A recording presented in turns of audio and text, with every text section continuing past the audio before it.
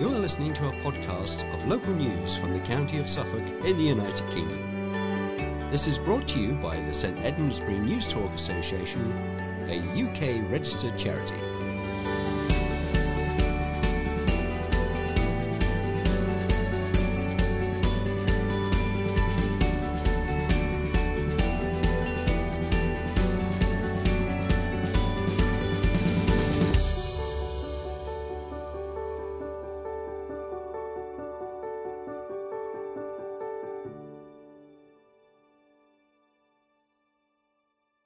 Hello and welcome to the 1859th edition of St Edmundsbury News Talk for December the 16th.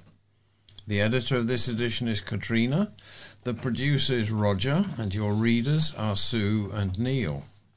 We should also mention our processing teams who work hard behind the scenes to copy and dispatch this memory stick to you. We will repeat any telephone numbers that are in this edition at the end of the memory stick, and we start as always with the headlines. Multi-million-pound centre all set for New Year opening.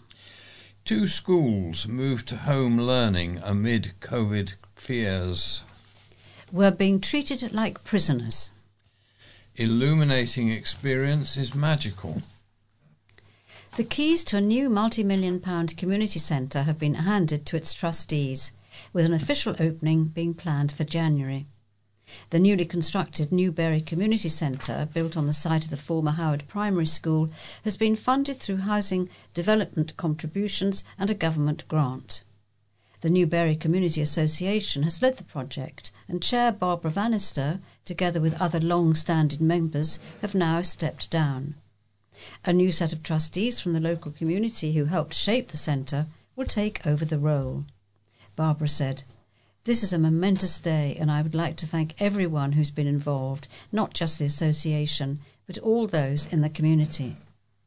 We hope the new centre will see many weddings, birthdays and other special occasions, and be used by a wealth of groups and organisations catering for people of all ages."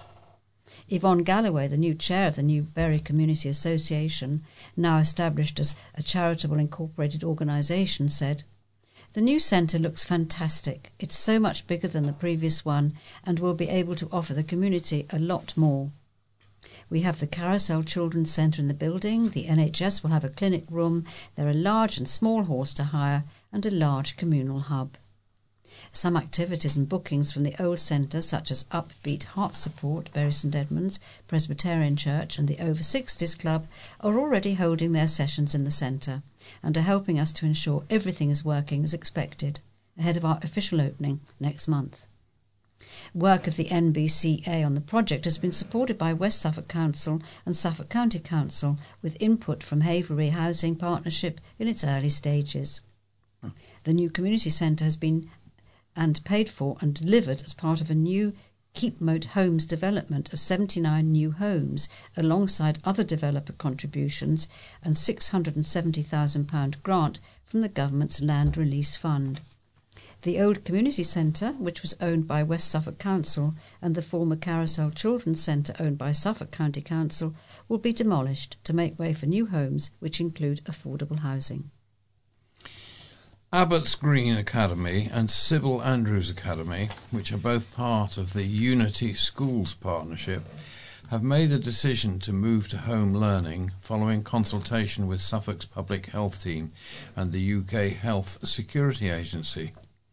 The move comes after 2 suspected cases of the Omicron variant were identified between the 2 schools on the Morton Hall estate. Suffolk County Council has confirmed that there were 1,831 cases of COVID identified among students aged up to 19 throughout the county schools in the last 10 days. A total of 284 education settings recorded at least 1 positive test. The winter term is set to end in Suffolk next Friday.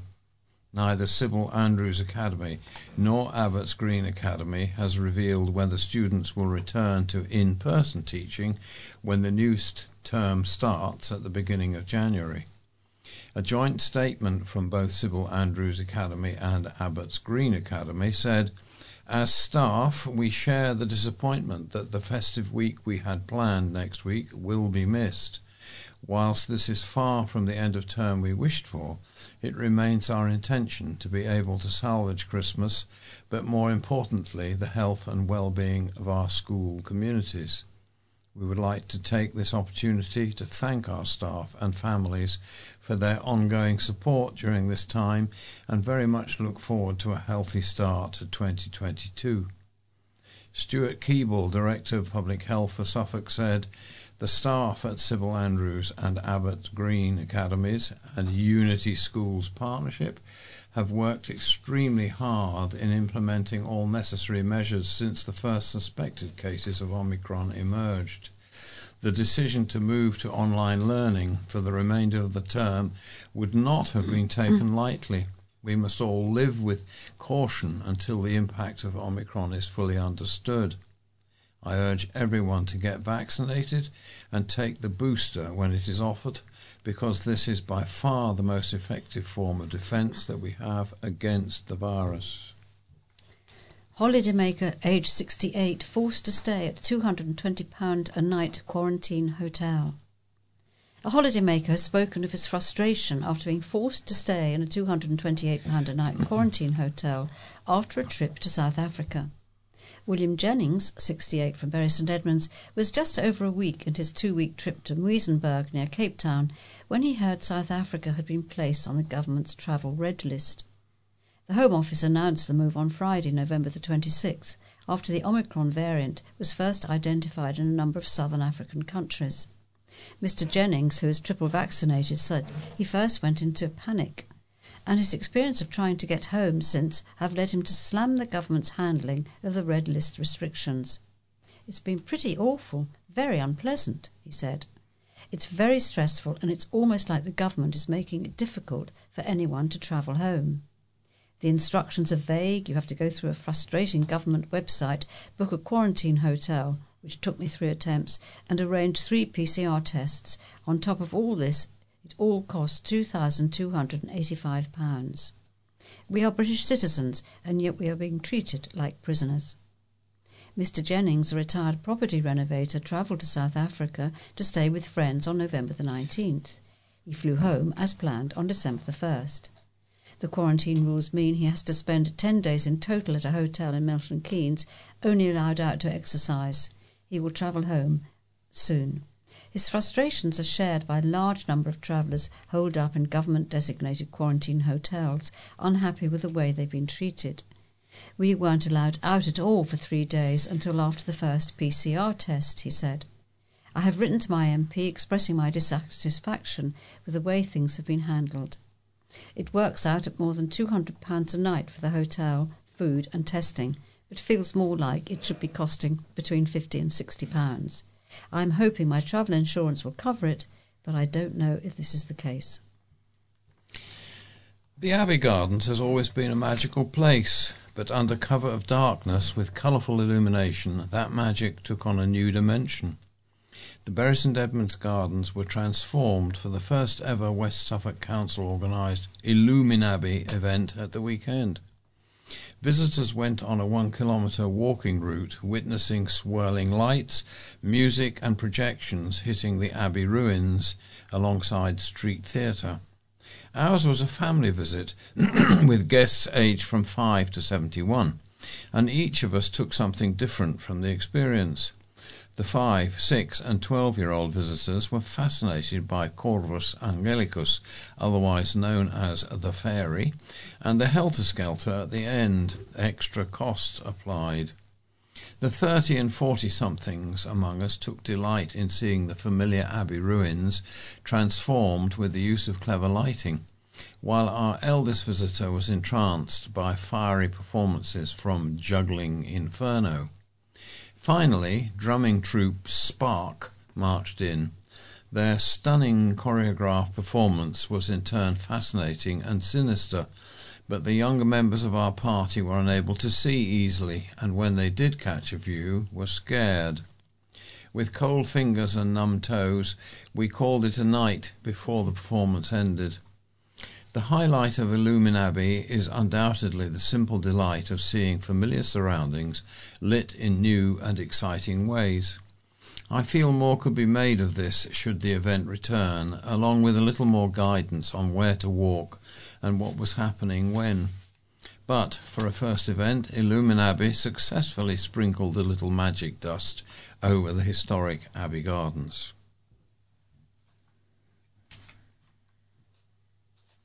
Suffolk science students have joined forces with 2 global companies to help solve a real-life factory brain teaser. 6 Abbeygate Sixth Form and West Suffolk College students are working with British Sugar, which has a plant at Bury St Edmunds, and Optical Systems from Zeiss to work out how to cut waste during the sugar-making process. Perry Bateman, Senior Process Development Manager at British Sugar, said, "Our plant turns sugar residues into alcohol using yeast, and we suffer some contamination during this process. So this project is aiming to reduce the contamination that will increase our productivity and profit. It's a chance for the students to ask real scientific questions. They will investigate, research, examine the results and discover what jobs in science are all about. The group will use state-of-the-art technology, including a microscope on loan from Zeiss, to try and increase the factory's output. They will analyse data and get an understanding of careers available in science, technology, engineering and maths, or STEM." Nadine Payne, Group Director of Extended Opportunities at Abbeygate and Eastern Colleges Group, said, "It's really exciting to be involved in this groundbreaking, unique and prestigious partnership. For us, grades are important, but the experience of sixth form and college needs to offer additional opportunities that will give students confidence, new skills and life lessons. This link-up will also help demonstrate how different areas of science work together, and we would like to thank British Sugar and Zeiss for this amazing opportunity." Oliver Clark, Head of Microscopy Division at Carl Zeiss Limited, said, "It's very rare for A-level and T-level students to get to use these types of microscopes, and we really hope this experience will help enhance their university applications and CVs. We are calling this the Challenger Project, and it's cutting-edge stuff.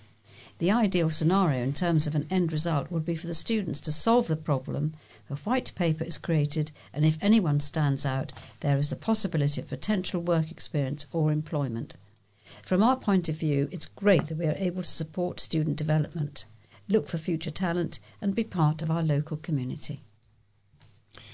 The West Suffolk and Borders branch of CAMRA was behind August Beer and Cider Festival at St Edmundsbury Cathedral that attracted nearly 6,000 people. Organisers have now announced that the 30th anniversary event will open on Tuesday, June the 14th and continue until Sunday, June the 19th, once again at the Cathedral in Bury St Edmunds. Before the coronavirus pandemic, the festival had been held in the Apex, and before that, the Corn Exchange. Festival organiser Martin Bate said, "For our 30th anniversary event, we plan to top this year's event, which saw record numbers attend. We are hopeful that with the warm days of summer and daylight well into the evening, we can set another record and raise even more money for our charities and local good causes." In 2020, the festival was cancelled due to the pandemic, and the event moved to St Edmundsbury Cathedral for the first time this year. The 2021 event was first ever such festival held in an English cathedral. More than £30,000 was raised and distributed to 15 local charities and worthwhile causes. Organisers have plans to improve on the event's format, including extending the opening times and having the cathedral nave open throughout, an improved entertainment programme with 2 tribute band nights and free admission to the weekday daytime sessions. The Reverend Canon Philip Banks, precentor at St Edmundsbury Cathedral, said, "Everyone enjoyed this year's beer festival so much, and we received many favourable comments. We had our fingers crossed that the organisers would choose to return. To be able to accommodate them in high summer will showcase our beautiful cathedral at its very best and should ensure this 30th anniversary festival is an event to remember." A Bury St Edmunds care home has been rated as good following its first Care Quality Commission (CQC) inspection. Marham House, which opened at the start of the pandemic, was visited by the CQC for the first time following the home's registration. Inspectors found people spoke highly of the care and support they received. The report said 2 areas were positively mentioned by people. This was the lifestyle support team, who developed and enabled people to lead meaningful lives and have social interactions through to a wide variety of events, exercise classes and activities. The second was the quality of food that people enjoyed. One person said, "The food is very, very good." People were supported to have maximum choice and control of their lives, and staff supported them in the least restrictive way possible and in their best interests. The CQC rated the home as good in the categories of being safe, effective, caring, responsive and well led. The report added, people looked very comfortable and relaxed with the staff who supported them. People said they felt safe and staff treated them with kindness. One person said, "I'm so well looked after, I just ask and I get, and this makes me feel safe." The registered manager and senior staff team led by example to make sure people were always treated with respect and kindness. We saw some lovely, kind and patient interactions between people and staff. Staff seemed to know people well. There was a relaxed, unhurried feel throughout the home. It was noticeable that staff had time to stop and chat to people or to reassure them. It never felt task-led at any time. Marham House offers residential care with 54 residents at the time of the inspection, although there is space for up to 66 people. Jan Gibbs, manager of the Simcoe Road home, said, "Maybe we are a little unusual, but we were very excited to receive a visit from the CQC inspectors. I know their visit will usually fill even the most confident manager with trepidation. We've been waiting for our inspection for a while, and we really couldn't wait to show off our home. We are very proud of this report. It is well deserved. Our team are so dedicated and go above and beyond in everything that they do." The team behind the Theatre Royal's production of Cinderella says making strides to increase representation on the stage is important to show adults and children alike to believe that they can be anything they want to be. Leading the cast at the Bury St Edmunds Theatre is Becky Sanneh as Cinderella. The 22-year-old from South East London has been acting ever since she was a child and says she never believed she would play a princess in a leading role. She said, "As long as I could remember, I just thought, I'll never be the princess. I'll probably be the sidekick or the funny friend. It was very accepted when I was growing up that that's who you are and that's who you will be. I think it's really important that we say for everyone that you can be from any background and still be a princess." Becky went on to say that she feels proud to be able to offer that representation to children who were just like her growing up. It feels so special and amazing. I think you can see it in the audience's eyes.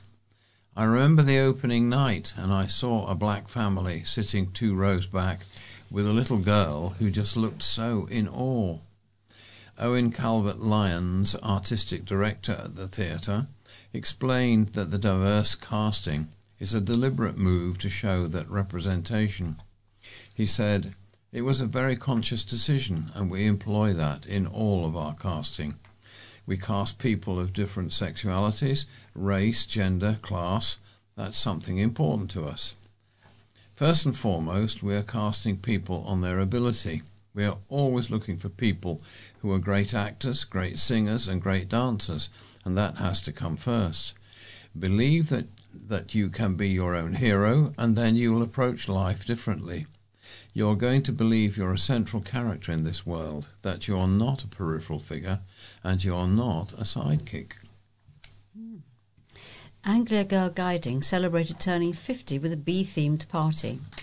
During the celebration, which took place in late November, the 14th Bury St Edmunds Brownies invited groups from across the town to take part in a day of activities. Part of the celebration saw children create bee pen pots, pipe cleaner bees, bees from Oreo biscuits, and played bee-themed games. An afternoon tea was held for those in attendance, which included a slice of specially made birthday cake. What about the honey? Girl Guiding exists to give girls and young women a space to have fun. find their voice and build their confidence by empowering them to make a positive difference to their community. The theme was chosen due to the group's values and the community nature that is associated with bees. As part of the celebration, Brownies and Rainbows had the chance to gain the Buzzabout Anglia badge for completing 6 challenges, including being creative, giving and adventurous. The tasks were launched in January this year and will finish at the end of December. Calls for increased enforcement of 20-mile-per-hour speed limits in Suffolk have been made by councillors following amendments to the Highway Code aimed at placing a greater emphasis on pedestrian safety. A motion passed with cross-party support at Suffolk County Council last Thursday said that new 20-mile-an-hour zones would only be introduced in areas which had community backing. It called for Suffolk Constabulary to, quote, increase and prioritise enforcement activities across all speed limits, including 20 miles per hour, where there is clear evidence of significant non-compliance or an injury collision history, and ensure that all officers act in line with this policy, unquote. The meeting heard that some communities were told 20-mile-per-hour areas were not enforced because they often came with other traffic calming measures such as speed humps that meant they had to be self-enforcing. But councillors said 20-mile-per-hour zones were introduced to reduce incidents of pedestrian injury from speeding vehicles and needed policing. Councillor Caroline Page from the Green, Liberal, Democrat and Independent group put forward the motion, pointing to a recent amendment in the Highway Code that states all speed limit signs with a red circle should be enforced. She said, the new Highway Code has placed vulnerable road users at the top of its hierarchy to ensure they are safer on our roads. Yet for some, the concept of reducing speed to 20 miles per hour is somehow presented as an eccentric and impractical dream.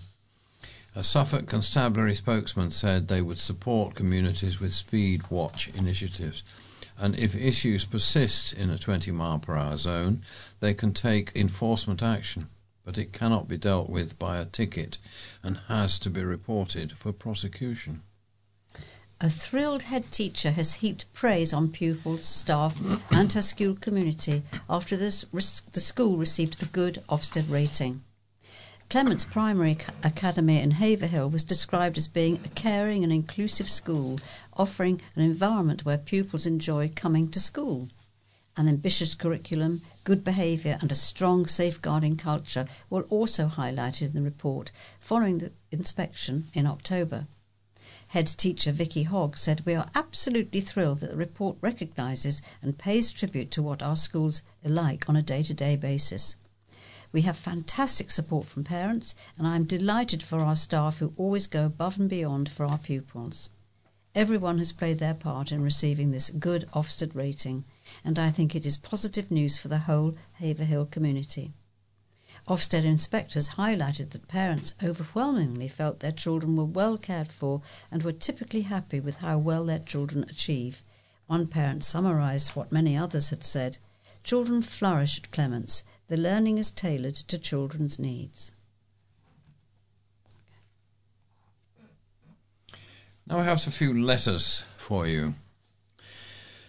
The news that the Suffolk Hotel will rise again in a boutique form in the centre of Bury St Edmunds after receiving planning permission will be most welcome. Too often in the past years, hotels in town and city centres have closed and not been adequately replaced, with new facilities usually being provided on the periphery of towns and cities. The drawback I have found with this is that far too often one is searching for a hotel in the dark on a nondescript business park, which, when one is tired from driving perhaps a long way, adds further stress and strain.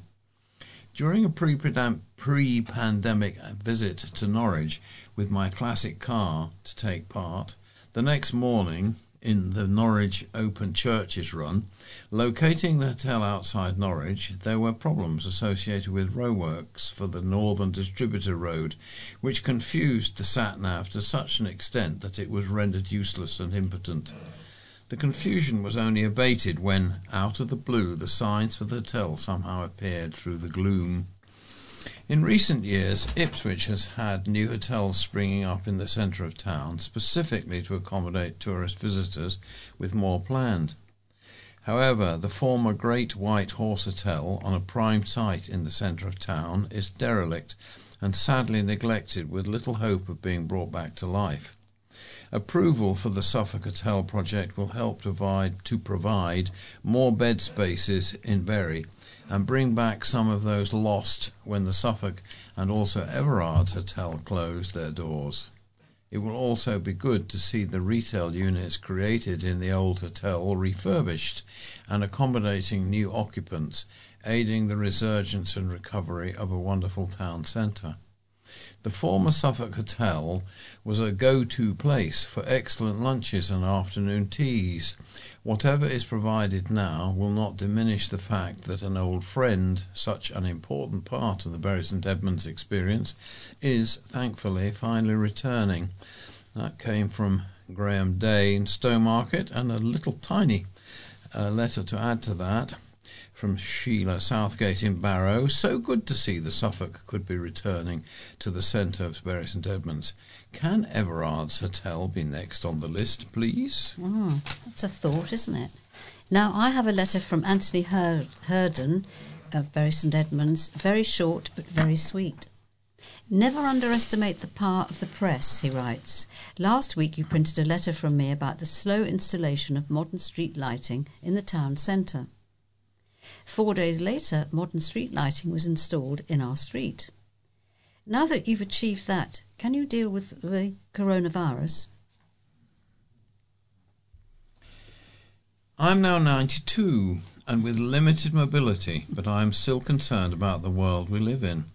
At this dangerous time, I make a proposal entitled Roads to Peace, which builds on China's steps to prosperity and peace.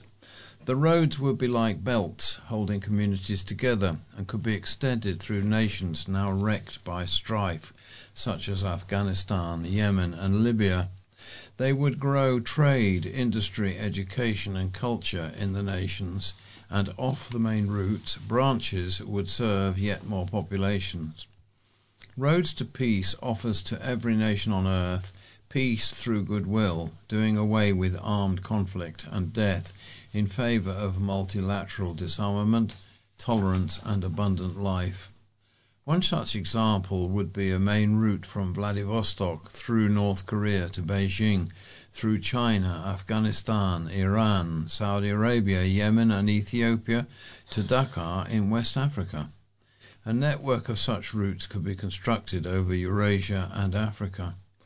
This could be a project for the UN to develop, an advocate to the nations, yet with China's input especially. Please consider this urgently. That came from Malcolm Hill in Sudbury. And another little one. David Jacobs says that demand will always outstrip supply for the NHS. Letters December the 3rd. And I presume he thinks we can't afford to fund this service adequately. I would like to draw his attention to a quote from one of the greatest economists the world has ever seen, John Maynard Keynes, who was responsible at the Bretton Woods Conference for helping to solve Europe's problems after the Second World War. He said, "Anything we can actually do, we can afford." Very interesting. Now I'm reading a letter from Lynn James, who is a PDSA vet, and she writes about charity seeing a rise in demand. The PDSA is appealing for help this winter so that it can continue to be here for pets. The charity provides free and low-cost vet care for those who struggle to pay treatment costs for their sick and injured pets. It's vital that pets and their owners can access our life-saving services and get the treatment they deserve when they have nowhere else to turn. Pets have done so much to improve our health and well-being, but now they are at increased risk, with 2.9 million more people claiming universal credit than before the pandemic, and the cost of living crisis squeezing household budgets. We know that many pet owners will be unable to afford essential veterinary treatment. Since the first UK lockdown began, we've already seen an overwhelming increase of additional inquiries from pet owners who have hit hard times. With 388,000 pets treated in 2020 by keeping our 48 pet hospitals open, we can be there for the thousands of pets that need us across the UK every day. Every pet deserves a fighting chance. Please donate today and help save pets. Neil will read out the contact you need. Thank you. St Nicholas Hospice Care's house clearance team will be back on the road in 2022 with its growing Christmas tree recycling service. Instead of focusing on house clearances in the new year, the team will be collecting festive furs from January the 10th to the 14th in the following postcodes: IP24, IP28, IP29, IP30, IP31, IP32, IP33, IP27, CO10, CB8 and CB9. Darren Devine, the hospice's house clearance manager, said, "The team is looking forward to being out in the community collecting trees once more, and we're hoping that people will once again get behind what is a great initiative. It's good for the hospice because it raises vital funds, and it's good for the environment as it is sustainable with the trees, thanks to the Euston estate being recycled free of charge and turned into chippings and then placed around newly planted trees. Last year the team collected a bumper crop with 1,850 trees, the biggest standing at an impressive 17 feet, and the service raised a record-breaking £7,280 for the hospice. You can book your tree pickup by telephoning 01284 747 622. A couple from Barrow, a couple from Barrow have covered their home in Christmas lights to raise money for the British Heart Foundation. Following the death of his mother to a heart attack, Rod Oman and his husband Ben raised £114 for the charity that funds vital cardiovascular research in the UK. The big switch-on took place on Saturday as around 100 people gathered to see the illuminations. Rod loves making people happy, and hopefully when people see the house lit up it will bring them joy, said Sam Oman, Rod's sister. This is not the first time the couple have covered their home in lights over the festive period for a good cause. Previously they have hosted a Christmas lights switch-on to raise money for Cancer Research UK. Rod spends the year collecting items to adorn his display, making some of the larger pieces himself. I have a feature now, which is called The Value of Keeping Records. Over time, the Abbey had acquired a reputation as being among the top monastic institutions in the country. Free from episcopal control, answerable to only the Pope or the King, it enjoyed the wealth from the many rentals, manors, properties, managed woodlands and estates all over East Anglia and beyond. In fact, the liberty of St Edmund, the 8.5 hundreds of land given by Edward the Confessor to the Abbey, only changed to become the county of West Suffolk in 1889. All this information was meticulously recorded in the cartularies, that's medieval records, of the Abbey, the greatest number in the country. St Edmundsbury's Abbey legacy of its documentation relating to its foundation, privileges and legal rights is an incredible resource for modern-day scholars. Through the Valor Ecclesiasticus, the church valuation, a national document set in motion by Henry VIII in 1535, which recorded the wealth of the Church of England, the King's commissioners could confiscate with a great deal of certainty whatever was of any value within religious establishments. Also, to suffer from the inquiring, invidious individuals such as magistrates and local gentry, officers of the Crown, were the collections of the Abbey Library, consisting of more than 2,000 books, psalters and Bibles. Many other documents would be distributed far and wide, and it just so happened that one of the foremost academics on the history of the Abbey, also a ghost writer par excellence, Montague Rhodes James, son of the rector of Great Livermere, while researching in Douai in France, discovered evidence of the location of 6 abbots' graves at St Edmundsbury Abbey. They were uncovered in the chapter house on New Year's Day in 1903. The chapter house was the engine room of the abbey, where monks received their daily instructions. The abbots found with coffins were Ording, Sampson, Richard de Insula, Henry of Rushbrook, Edmund de Walpole. Without a coffin were the remains of Abbot Hugh I. Local stonemasons, Hanchets, supplied new coffin lids of blue York stone for the 5 buried within coffins, for the princely sum of £8 and 12 shillings. Should any new numbers or lettering be required, a charge of old 1 penny would apply. Mr. Henry Dunn, whose garden extended from Abbey Ruins House into the chapter house, generously paid for the necessary work. As far as is known, the skeletal remains are still there. And now I have an opinion piece written by Michael Cole, who states the public trust is being eroded by lies and deceits. The only good thing about 2021 is that it's not quite as bad as 2020. That's down to the vaccines, not the politicians. We elected a Conservative government 2 years ago. Where has it gone? This one spends like a drunken sailor, plundering the nation's finances and squandering millions on expensive track and trace schemes that did neither. Meanwhile, Conservative MPs who aren't coining it from 2nd or 3rd jobs are letting out their London flats while claiming back the costs of renting an alternative London address. This may be legal, but it insults the taxpayers, forced to fund their lucrative little schemes. Their Conservative grandees of East Anglia's recent past, like Jim Pryor, Francis Pym and Ian Gilmore, would be appalled by such cupidity.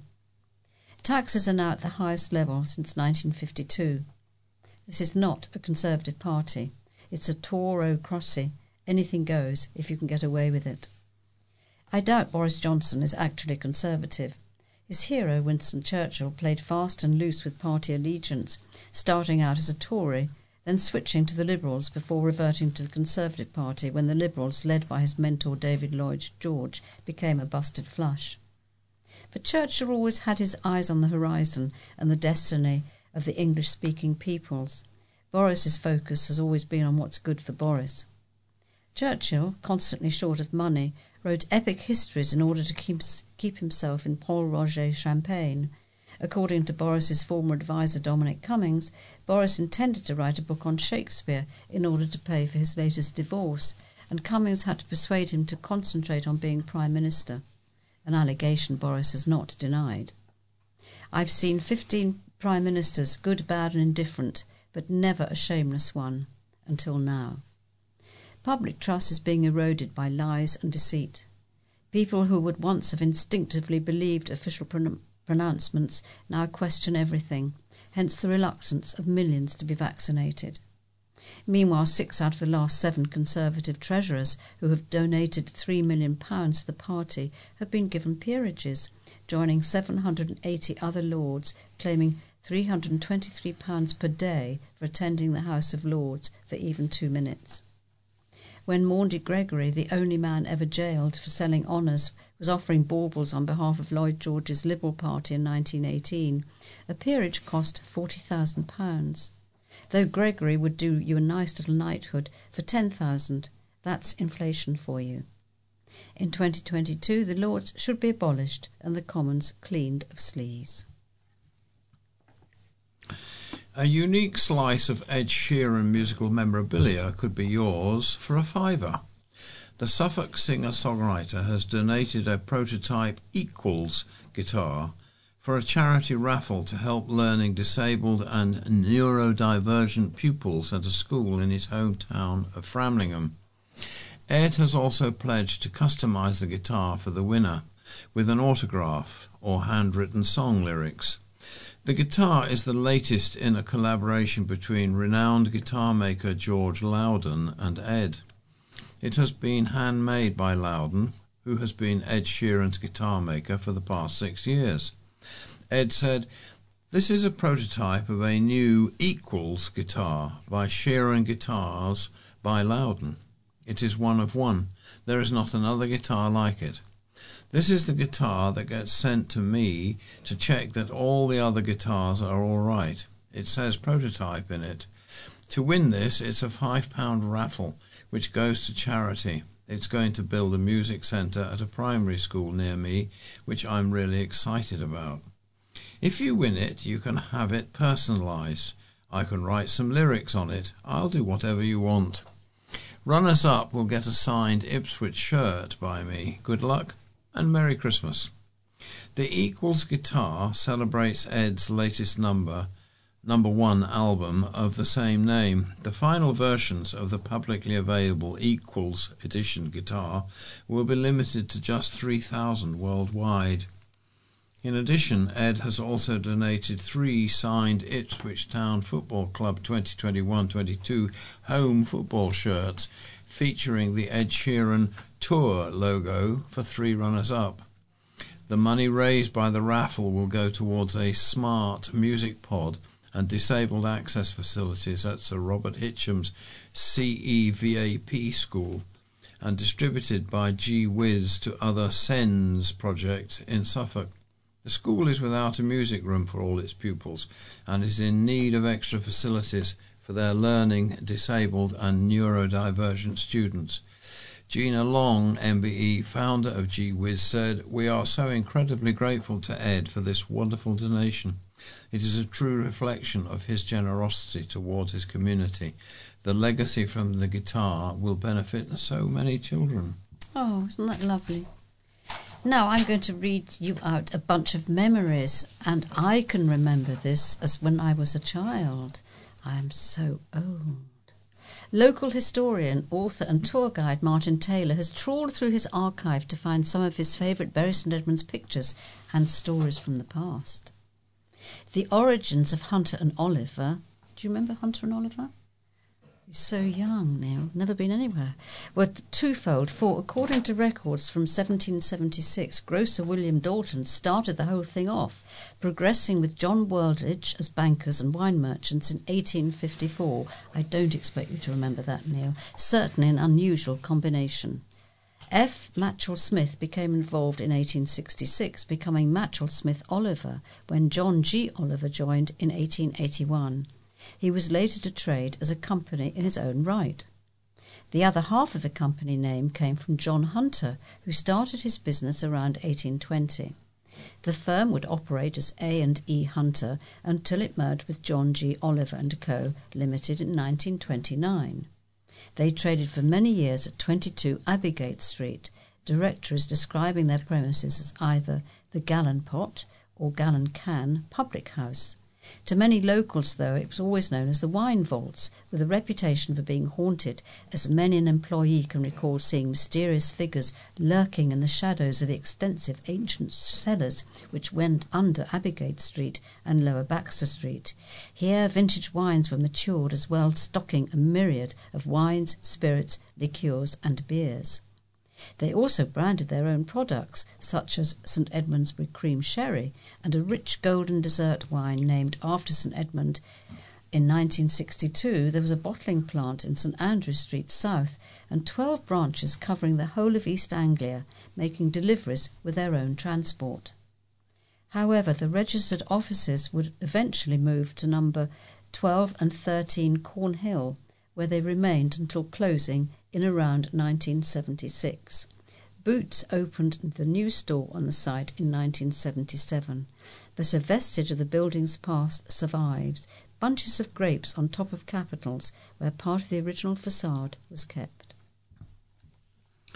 Knitted angels, tea lights and Christmas prayers have been delivered to families in Littlewell Neatham and Bradfield St George from their church. The idea was the brainchild of church warden Christine Stainer, who planned to position angels around the villages. Then Keene and Cockfield knitter Joyce Coxidge, who's in her 80s, knitted at least 3 each evening. Within no time she had made more than 200 angels, enough to deliver 1 angel to each household. The Reverend Richard Stainer said, "Joyce is quite remarkable. Others also help with the knitting, but without her we would not have been able to manage it." The angel and tea lights were delivered in a small bag with a label on which was typed a Christmas prayer and contact details for the church. Oh. And now this is a feature from the Newmarket Journal. Rail travel back on track after 56 years without a train station. Soham has been reconnected to the nation's railway network for the first time in 56 years after an 18.6 million new station was opened. More than 100 people turned out to see the official opening ceremony for the station, the unveiling of 2 plaques and the award of 3 prizes to local school children for designing posters. Speaking at the ceremony, Dr. Nick Johnson, Mayor of Cambridgeshire and Peterborough, said, "Welcome to our and your new station. We are at the start of something life-changing for this town because connectivity is a key to life, a key to freedom and a key to attracting visitors. My congratulations to everyone involved in this special enterprise. We have created an asset of lasting value to this community and its future generations, opening a door to opportunity." Jamie Burles, Greater Anglia Managing Director, added, "We're proud to be the train operator serving Soham with our high-quality new bi-mode trains and to be the operator responsible for managing the new station. It's not often that new stations are open, and even rarer that they are served by new state-of-the-art trains." The station, which was built by Network Rail, will be managed by Greater Anglia as part of the Ipswich to Peterborough route and was built with funding from Cambridgeshire and Peterborough Combined Authority, CPCA, at a cost of £18.6 million. Work on the station began in the autumn of last year, with construction commencing in the spring of this year. The 2 plaques marking the opening of the station and the heroism of railway workers involved in Soham's 1944 railway disaster, in which a train's wagon containing heavy ammunitions exploded. Train driver Benjamin Gimbert and fireman James Nighthall ensured that the burning wagon was detached from the rest of the ammunition-bearing wagons and driven away before exploding at Soham Station. A signalman, Frank Bridges, along with Nighthall, were killed while Gimbert was seriously injured. Nighthall and Gimbert were later awarded the George Cross. The awards for Best Poster were presented at the ceremony, with Jasmine Stewart of the Shade Primary School, Eve Rovery of the Weatheralls Primary, and Chloe Willett of St Andrew's Church of England Primary School winning the competition. Ellie Burrows, Route Director for Network Rail Anglia, was quick to thank the community for their patience during the construction works and praised the team spirit of those involved. "I want to thank the community of Soham for being involved in this project and for their patience as we've been working," she said. It's important to point out that the project would not have been possible without the close cooperation of the CPCA, Greater Anglia, the Community Network Rail Anglia construction contractor J. Murphy and Sons Limited, and everyone else involved. Soham's MP Lucy Fraser said, "I am delighted Soham Station has reopened. This project is a fantastic example of the quick delivery of public transport infrastructure that will benefit this local community." James Palmer, former mayor of the CPCA, said, "Getting Soham connected back into the rail network was one of my earliest priorities as mayor. I am delighted it has been delivered. I am confident that this new station will provide residents and local businesses with better travel connections and support greater investment into Soham. I hope that next we will see an hourly service and direct trains to London via Newmarket. I am proud of my role in helping to bring this project to the town." An apprentice carpenter from West Suffolk College flew the flag for East Anglia after competing in a national skills tournament. Danny Featherstone, who's 18, flew through the regional heats of an event called Skill Build early this year, and last month went up against 6 other construction trainees from across the UK at a competition in Norfolk. If successful, he could have eventually made it to the World Skills Tournament in Shanghai in China, where the best construction trainees from around the world go up against each other. Although Danny did not make it through to the next round, the judges and his college tutors still praised him. Brian Tunbridge, construction lecturer at West Suffolk College, said Danny had performed above his qualification level and that he was a credit to the college and his employer. And now some more news. Landscape is changing all around us. One of the certainties of this pandemic is that our high streets will never be quite the same again. Whether it's Debenhams and Bury St Edmunds leaving the town for good, the Suffolk Hotel rising again in the centre of town, or Topshop and HMV saying their farewells, the once common names are disappearing at a rate of knots, and some new ones are springing up. What we will be left with is anyone's guess. Hardly a week goes by without another casualty as spending habits change or massive overheads and debts take their toll. However, two sad stories surfaced this week. One was the closure of 8 by Brunity in St John Street, Bury, a takeaway launched in the midst of the pandemic, which struggled with the lack of outdoor seating. Then there's the story of the impending closure of Mildenhall's Bussons and Parkin. 109 years in business brought to an end thanks to the devastating effects of coronavirus. New names and shiny new businesses are lovely to see, but it's a real cause for regret when familiar faces say their final goodbyes.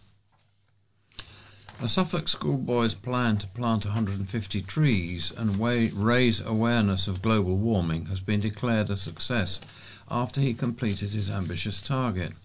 Jacob Severn, who's 11, planted trees in the grounds of Sybil Andrews Academy in Bury St Edmunds last week before planting almost 40 trees in his grandparents' farm at Hitcham near Stowmarket. The Risby Primary School pupil started the environmental project and launched an appeal in the Bury Free Press for planting locations after watching the David Attenborough Our Planet documentary. Earlier this year, his mission went global after Karen Kennard organised for 10 trees to be planted in Kenya through the Word Forest organisation. And it was this link-up that led to Jacob planting trees at Sybil Andrews, where Mrs Kennard is careers advisor. Jacob, who lives in Ingham and has even donated his pocket money to tree planting schemes, said, "I just wanted to do something to help, and it is really exciting that I have now planted more than 150 trees." His mum Katie added, "We're all super proud of Jacob. He got really upset watching the David Attenborough programme and couldn't understand why we are not doing more to save our planet. The tree planting was a simple thing that he could relate to while making a difference." Trenica King, head teacher of Sybil Andrews Academy, said the school was delighted to support Jacob achieve his mission. She added, "More than ever, I think we are all acutely aware of the environment and how our actions today can make a difference for future generations. Jacob is an inspiration to us all." Indeed. A Bury St Edmunds charity has issued a heartfelt thank you to the community after donations poured in for a Christmas appeal to help those in need. Gatehouse joined forces with the Bury Free Press in its calls for food, toiletry gift sets as well as underwear and pyjamas for children and adults. Bags of items were brought into our office and readers also donated £240 in cash to the charity. Amanda Bloomfield, Chief Executive of Gatehouse, said, "Thank you to the community for enabling the charity to donate food hampers and gifts to those vulnerable adults and families within Bury St Edmunds and West Suffolk. Each year the demand for our help is more, particularly as we recover from the pandemic. The support from the local community is overwhelming and rarely helps to make a difference."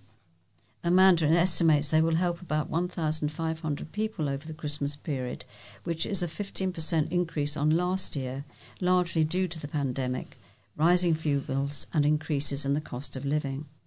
The cash donations will go towards purchasing special items for Christmas to make it more magical for families. The charity is making winter fuel payments, and anyone in need should contact Gatehouse for a referral.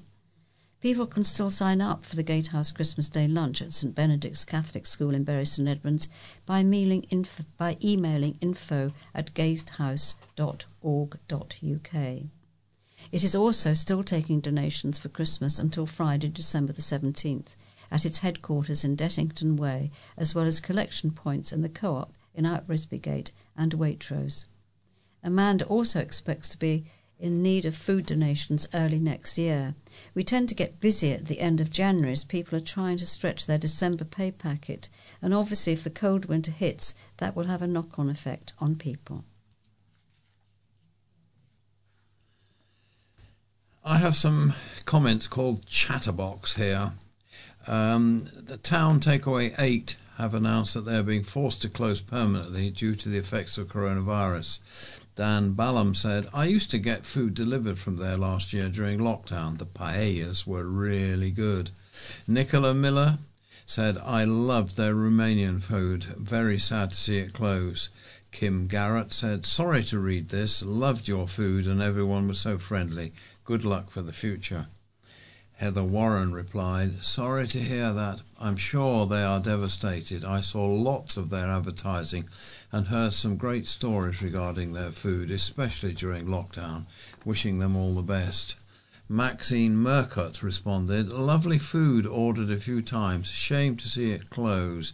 Offered something different to the usual takeaway. Claire Wagg said, shame the timing of being new and COVID was just a little bit much, I guess, but it was nice to have had a different choice of menu for a takeaway. Stuart McGee commented, shame, we loved it. It was so nice to have something different available for takeaway food. And Sam Dale replied, your food was absolutely gorgeous every time. Such a shame. I hope you do open again somewhere else. Customers, meanwhile, have been getting used to a new-look supermarket this week. The Waitrose store on Robert Bowby Way, Bury St Edmunds, opened its doors officially last Friday. Work, however, has been going on since September, while the store has still been open to the public. Long-serving staff member Tina Goodwin cut the tape which launched the new-look store. She was joined by project manager Ricky McKenna, store manager Steve Mattinson and other colleagues. The refurbishment has seen the store being given a full makeover, including a new layout, new counters, new customer toilets and car park with extra spaces. The Wait and Rose Cafe has also had a makeover and now includes laptop and phone charging points. The store is part of the John Lewis Partnership and employs some 150 staff. Work was carried out in the day and through the night to complete the job. Now I have a topical poem written by a local man called Ken Byram called Christmas Comes. Autumn leaves drift by my window. Days are grey and windy now. The winter creeps towards us. A frost lays on the boughs.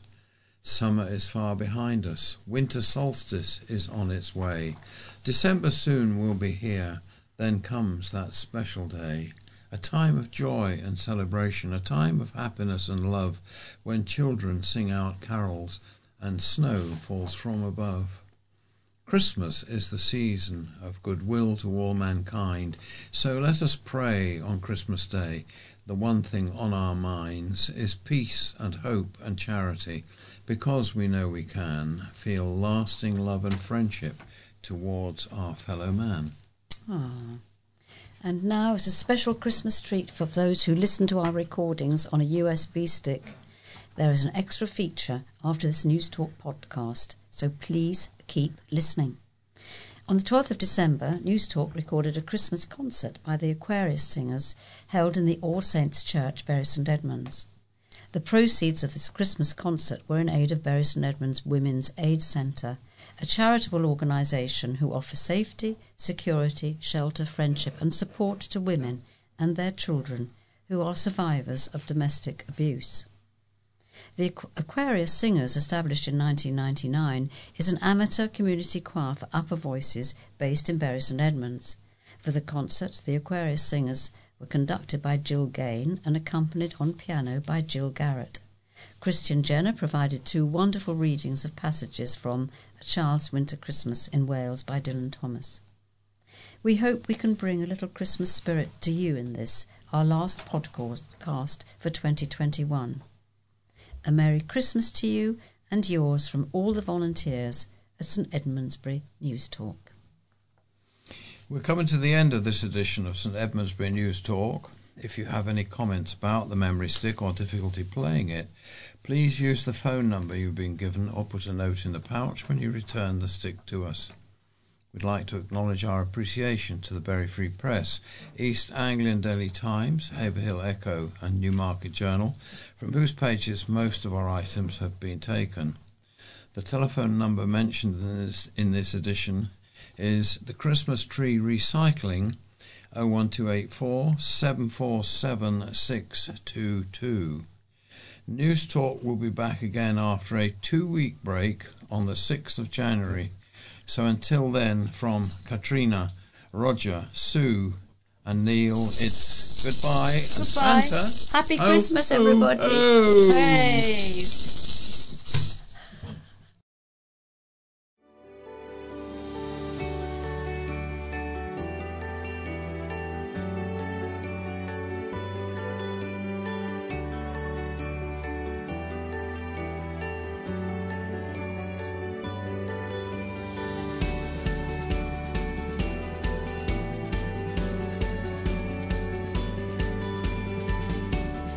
You have been listening to a podcast brought to you by the St Edmundsbury News Talk Association. You can view more information about News Talk on our website at www.stedmundsburynewstalk.org.uk. The music in this podcast was provided under Creative Commons license by Scott Holmes. This podcast was created entirely by volunteers in our Bury St Edmunds studio.